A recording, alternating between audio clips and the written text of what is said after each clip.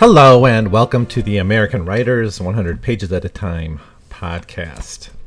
In this episode, I'll be looking a little bit deeper into Following the Equator by Mark Twain, finishing up our look at his travel literature over the next few episodes.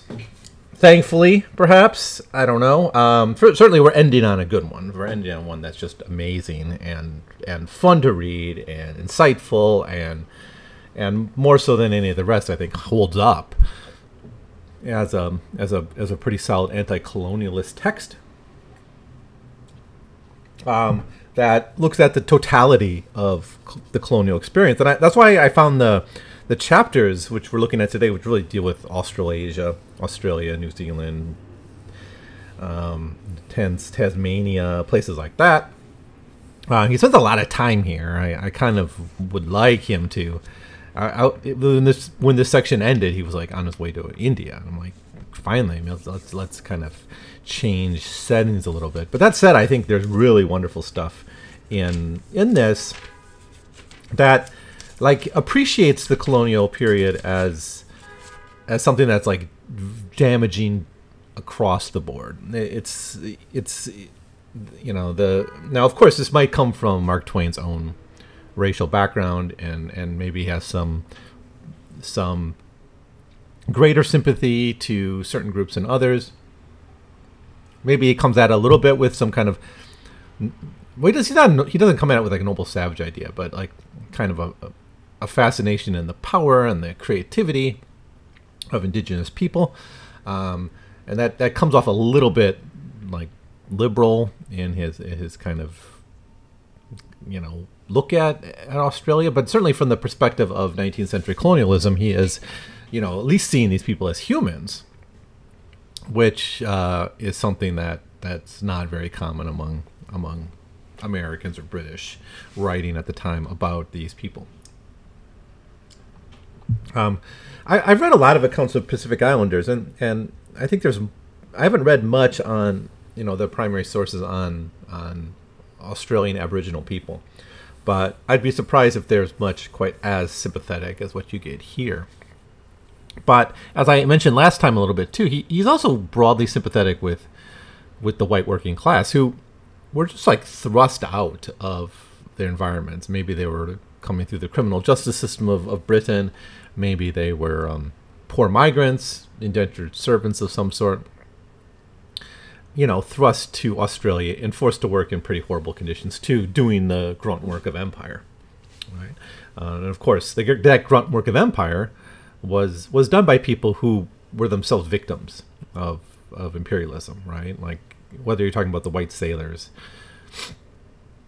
or the multiracial members of the ships that colonized or that brought the Pacific into the global economy, or if you're the people building the docks, the hewers of wood and drawers of water. If you read Many-Headed Hydra by Linebaugh and Rediker, you're aware of just how the proletariat was an interracial thing, and the hammer felt hardest maybe on indigenous people and on enslaved men and women. But it's not like the colonizing class themselves were picking up the hoe, building the docks, building the railroads, extracting stuff from the mines. It's falling on that British American working class. To some degree, in Australia, of course, it's the British working class, but it's a broad tragedy that Twain is describing here.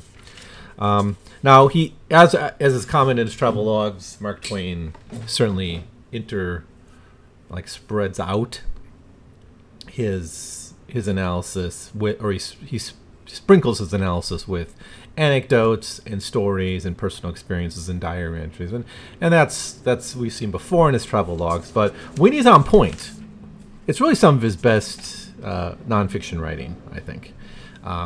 And he's like forced to get to the point. He that was my complaint with A Tramp Abroad is he's so impressionistic about what he's experiencing. He doesn't ultimately seem to have much of a point. It really took a lot of labor to kind of try to extract out what his point is. And that's better than just making bold statements that are just wrong and dumb, right? It's better to be impressionistic, and that's the case. But here, of course, he's clear and direct and right and correct in his analysis. So that's what I really liked about it. Now, obviously, these 100 pages, and it's a little more than 100 pages actually this time, but it covers Australia for the most part. And so let's try to deal with his account of Aboriginal people, which is quite complex and carries on over several chapters. He tries to put himself in the mind of the early British settlers of Australia encountering the Aboriginal people, writing, "There must have been a large distribution of acuteness among those naked, skinny Aboriginals, or they couldn't have been such an unapproachable trackers and boomerangers and wet-wetters. It must have been race aversion that put upon them a great deal of the low-rate intellectual reputation which they bear, and they have borne this long time in the world's estimate of them."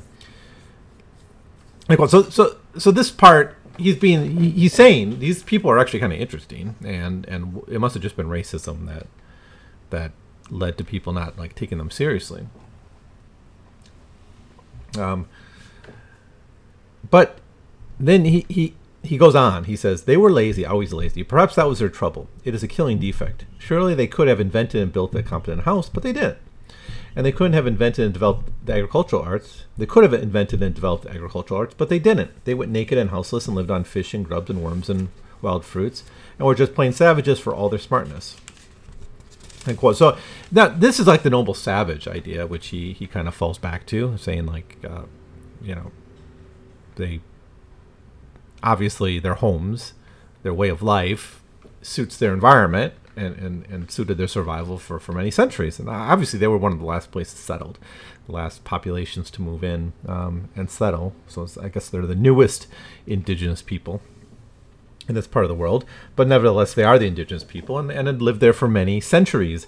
And whatever they had works for them. And of course, you do have this kind of civilizing mission culture, which Twain can't escape. But partially he's trying to put himself in the minds of the early settlers and how they observed that. Quote, "With a country as big as the United States to live and multiply in, with no epidemic diseases among them till the white man came with those and his other appliances of civilization, it's quite probable that there was never a day in his history when he could muster 100,000 of his race in all of Australia. He diligently and deliberately kept population down by infanticide largely, but mainly by certain other methods. He did not need to practice these artificialities anymore after the white man came." End quote. Now here is falling into a trap, which he doesn't fall into with the Pacific Islanders, where he just actually traces their population decline. And that is to kind of assume, like, once it is colonized, once the settlers arrive and settle there and become a permanent population, and then you kind of look around and say, where are the indigenous people? They aren't here. So there must never have been here, right?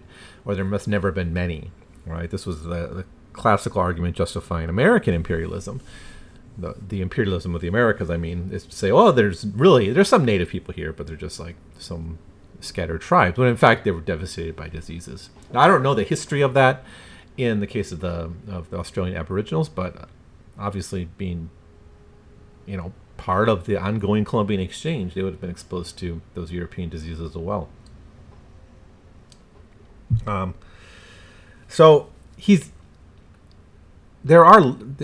right as he is on most of his analysis, he's still coming to terms with the horrors that he sees around him in the language of European empire to a certain degree. But I guess we can sort of forgive that, because he does kind of tries to get at the population issue a little bit here. And then he kind of looks at this from the perspective of a kind of a befuddlement. Quote, "The early whites were not used to savages. They could not understand the primary law of savage life. And if a man do you wrong, his whole tribe is responsible, each individual of it. And you may take your change out of any individual in it without bothering to seek out the guilty one. When a white man killed an aboriginal, the tribe applied the ancient law and killed the first white they came across. To the whites, this was a monstrous thing. Extermination seemed to be the proper medicine for such creatures as this. They did not kill all the blacks, but they promptly killed enough of them to make their own person safe. From the dawn of civilization down to this day, the white man had always used this very precaution, end quote.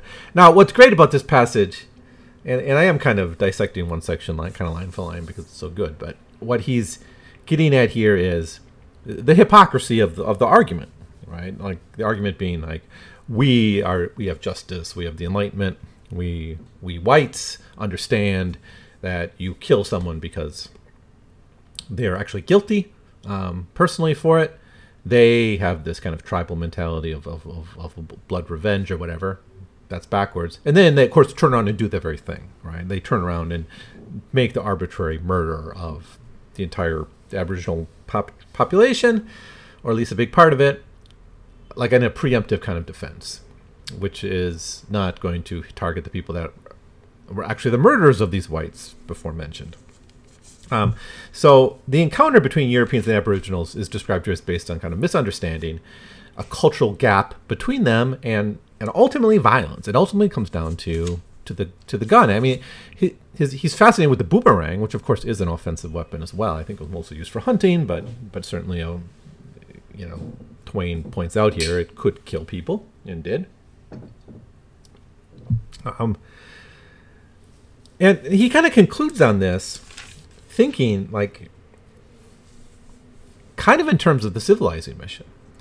But he guts it. He guts the civilizing mission at the end here, saying, the white man's spirit was high, but his method was wrong. His spirit was the spirit of the civilized white had always exhibited toward the savage. But to use the poison was a departure from custom. True, it was merely a technical departure, not a real one. Still, it was a departure and therefore a mistake, in my opinion. It was better, kinder, swifter, and much more humane than a number of other methods which have been sanctioned by customs, but it does not justify its employment. That is, it does not wholly justify it. Its unusual nature makes it stand out and attract an amount of attention which it's not entitled to. It takes hold upon morbid imaginations, and they work it up into some sort of exhibition of cruelty, and this smirches the good name of our civilization, whereas one of the older, harsher methods would have had no such effect because users had made those methods familiar to us and innocent.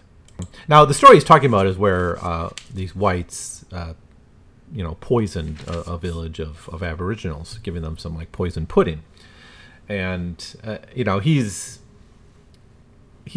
going to the heart of the imperialist project, which is just ultimately about murder and subjugation. Just the language of the civilized mission just becomes like a justification for it, right? And he's a little satirical here, obviously, kind of trying to expose this conceit of the civilizing mission. So this is all in chapter 31. It's a really good chapter that I think sums up his ideas of them. And then in the next chapter, he starts it out. I love his actual use of the Putnam-Wilson axioms at the start of every chapter because they do really get at the heart of the theme of the chapter. And he starts out this one saying, nothing is so ignorant as a man's left hand except a lady's watch, end quote. And then he has a chapter about praising the Aboriginals' skills and talents and creativity. And of course the axiom here is about ignorance, about not knowing the other, right? And that's what he accuses the Australians of not really grasping, is the strength and creativity of these people. And then of course that puts the tragedy at even a higher level. And he actually says, even though he didn't like James Fenimore Cooper's writings, obviously there's a famous essay about that, he actually thinks Fenimore Cooper could have run with this because he's very famous for that kind of noble savage idea. That, and for all his faults as a writer, I did a whole series on him before, one thing he's not is condescending towards indigenous people.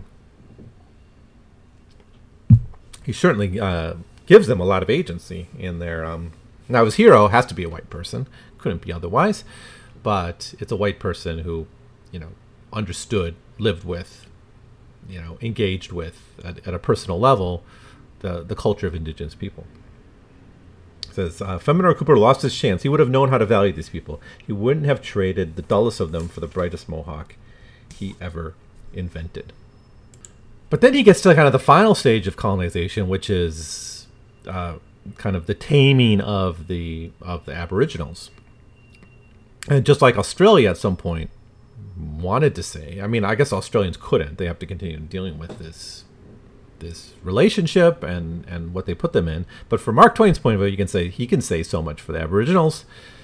It is difficult for me to let them alone. They are marvelously interesting creatures.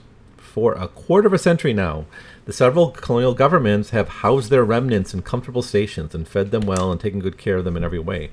If I had found this out while I was in Australia, I could have seen some of these people, but I didn't. I would walk 30 miles to see a stuffed one. End quote. Then he admits here he doesn't see them because they're already in the, like, they're already wards of the state, essentially. Of course, we know about the boarding house system and how that was part of the colonization and genocide of the indigenous people of Australia. Now, he kind of admits here he's getting all his advice, everything about Aboriginals from other sources. But he's still attuned enough to read through that, the true nature of the encounter. So I think these are really, really good chapters on that side of the colonizing project. Now, when he goes down to Tasmania, he's able to kind of revisit this story in kind of a new location, because this would become another kind of case study of essentially extermination. He uses the word, actually, and one that's much more complete in his view, a more complete extermination. Really, maybe I don't know the history of this, but in his account, he's saying, like, yeah, here, this was a total eradication of a population. He writes, passing between Tasmania and neighboring islands whence the poor exiled Tasmanian savage used to gaze upon their lost homeland and cry and die of broken hearts. How glad I am that all these ancient native races are dead and gone, or nearly so. The work was mercifully swift and horrible in some portions of Australia. As far as Tasmania is concerned, the extermination was complete. Not a native is left. It was a strife of years and decades of others. Or in decades of years. It was a strife of years and decades of years. The whites and blacks hunted each other and ambushed each other and butchered each other. The blacks were not numerous. They were wary, alert, cunning, and they knew their country well. They lasted for a long time, few as they were, and inflicted much slaughter upon the whites. The government wanted to save the blacks from ultimate extermination if possible. One of its schemes was to capture them and coop them up in a neighboring island under guard. Bodies of whites volunteered for the hunt, and the pay was good, £5 for each black captured and delivered, but the success achieved was not very satisfactory. The black was naked and his body was greased. He was hard to get a grip on that would hold him. The whites moved around in armed bodies and surprised little families of natives and did make captures, but it was suspected that in those surprises, half a dozen natives were killed to one caught, and that was not what the government desired. End quote. So this is there is a little bit of sarcasm in this account, obviously, but he's describing actually a really brutal reality, where basically there was a price put on the heads of indigenous people, and there was kind of a stated government policy of basically putting them in a concentration camp on another island, and the process of collecting these people, like, most were murdered by these thugs, essentially, who were paid agents of the government. And then he talks about, like, a government proclamation, essentially, that was trying to make peace between the groups. The governor's proclamation, which was pictorial because of the assumption that the indigenous people couldn't read. He wants both audience to see it, and so it basically, the top line of this, you can see it. It's on page 581 of the Library of America version. If you have your own copy of this, you can see it. It was produced in 1819, apparently. The first line basically says, the governor wishes the whites and blacks to love each other. The second one is, he loves his black subjects. And then, if a black kills a white, he'll be hung. And if a white kills a black, the white will be hung. Right? And this is the policy. And this didn't work. The murders continued. So this kind of, he blames it of being kind of a moral suasion project that was doomed to failure. And the end result was being the gradual eradication of black people, because ultimately the policy was one of a genocide. It was one of removing them from this island. But, try to do that peacefully. You can. And this is the truth of genocide, right? You cannot remove a population from a region without genocidal results. Right? That's why the UN does talk about mass deportations as, as ethnic cleansing and genocide. It fits under the international law in respect to that for reasons like this. So anyways, this stuff on Tasmania is pretty good. Just again on the violence of empire. Now, another issue he takes up here that I think is relevant to a discussion of colonization is ecological change, because as you have indigenous people being thrust off the land in various ways, you also have new species being introduced. I know there's a lot of history here of invasive species in Australia. I think no indigenous Australian animals have hooves, for instance, right? And here he talks about rabbits. In New Zealand, and the lacking of natural enemies. He actually goes through this. He says the natural enemies of the rabbit in England are the poacher, the stoat, the weasel, the ferret, the cat, and the mongoose. And they're not there. Well, no, I think actually he's saying about the cats, at least, that there's a different, like, I'll just read it because he's making a bit of a joke here about the ease of life of cats in New Zealand, because I guess they were introduced, but along with these other invasive species. But the fact that there's not other natural predators of rabbits means they're going to spread and makes it kind of easy life for the cat, which is kind of, he jokes around with it being sort of, it exposes the cat as a bit lazy. I'll just read it. The man who introduced the rabbit here was banqueted and lauded, but they would hang him now if they could get him. In England, the natural enemy of the rabbit is detested and persecuted. In the Bluff region, the natural enemy of the rabbit is honored, and the person is sacred, and his person is sacred. The Bluff being New Zealand. The rabbit's natural enemy in England is the poacher. In the Bluff, its natural enemy is blah, blah, blah, the cat. In England, any person below an heir who is caught with a rabbit in his possession must satisfactorily explain how it got there, or he will suffer a fine and imprisonment together with extinction and his peerage. In Bluff, the cat found with a rabbit in his possession does not have to explain. Everybody looks the other way. The person caught noticing would suffer fine and imprisonment with extinction of peerage. This is a sure way to undermine the moral fabric of the cat. I go, now that's the joke, is that the cat doesn't have to hide his shame, because the desire is to kill the rabbits, right? The rabbits have spread without too many natural predators, so killing a rabbit is not a crime as it would be in England. So being a poacher or being like a bit of a heroic figure. And then he goes on to say that actually you'll be punished or fined for actually killing any of these natural predators of the rabbits.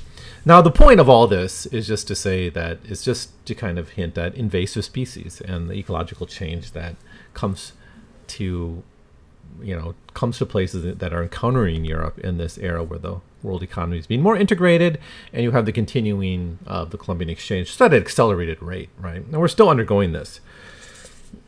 This is still going on. So there's that.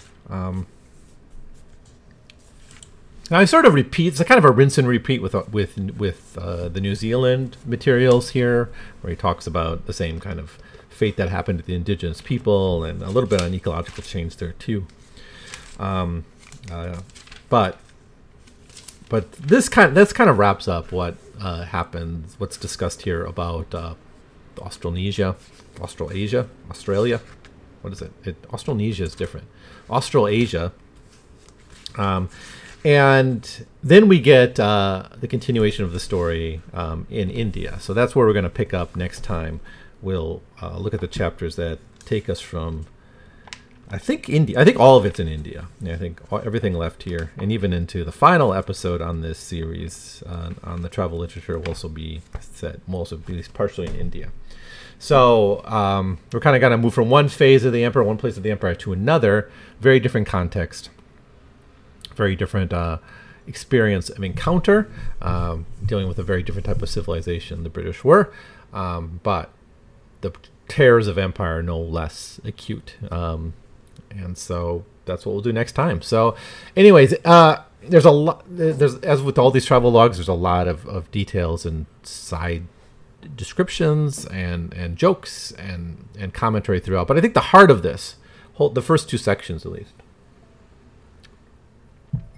is just how the Pacific was radically transformed by European colonialism in basically devastating ways. And when he gets to Australia, he's able to reflect a little bit more on, although I know I talked mostly about the indigenous people's experiences, but Mark Twain is also kind of horrified at what he sees among the whites, the low level of their civilization, the rampant alcoholism, the violence they endure, and the violence they're forced to engage in to be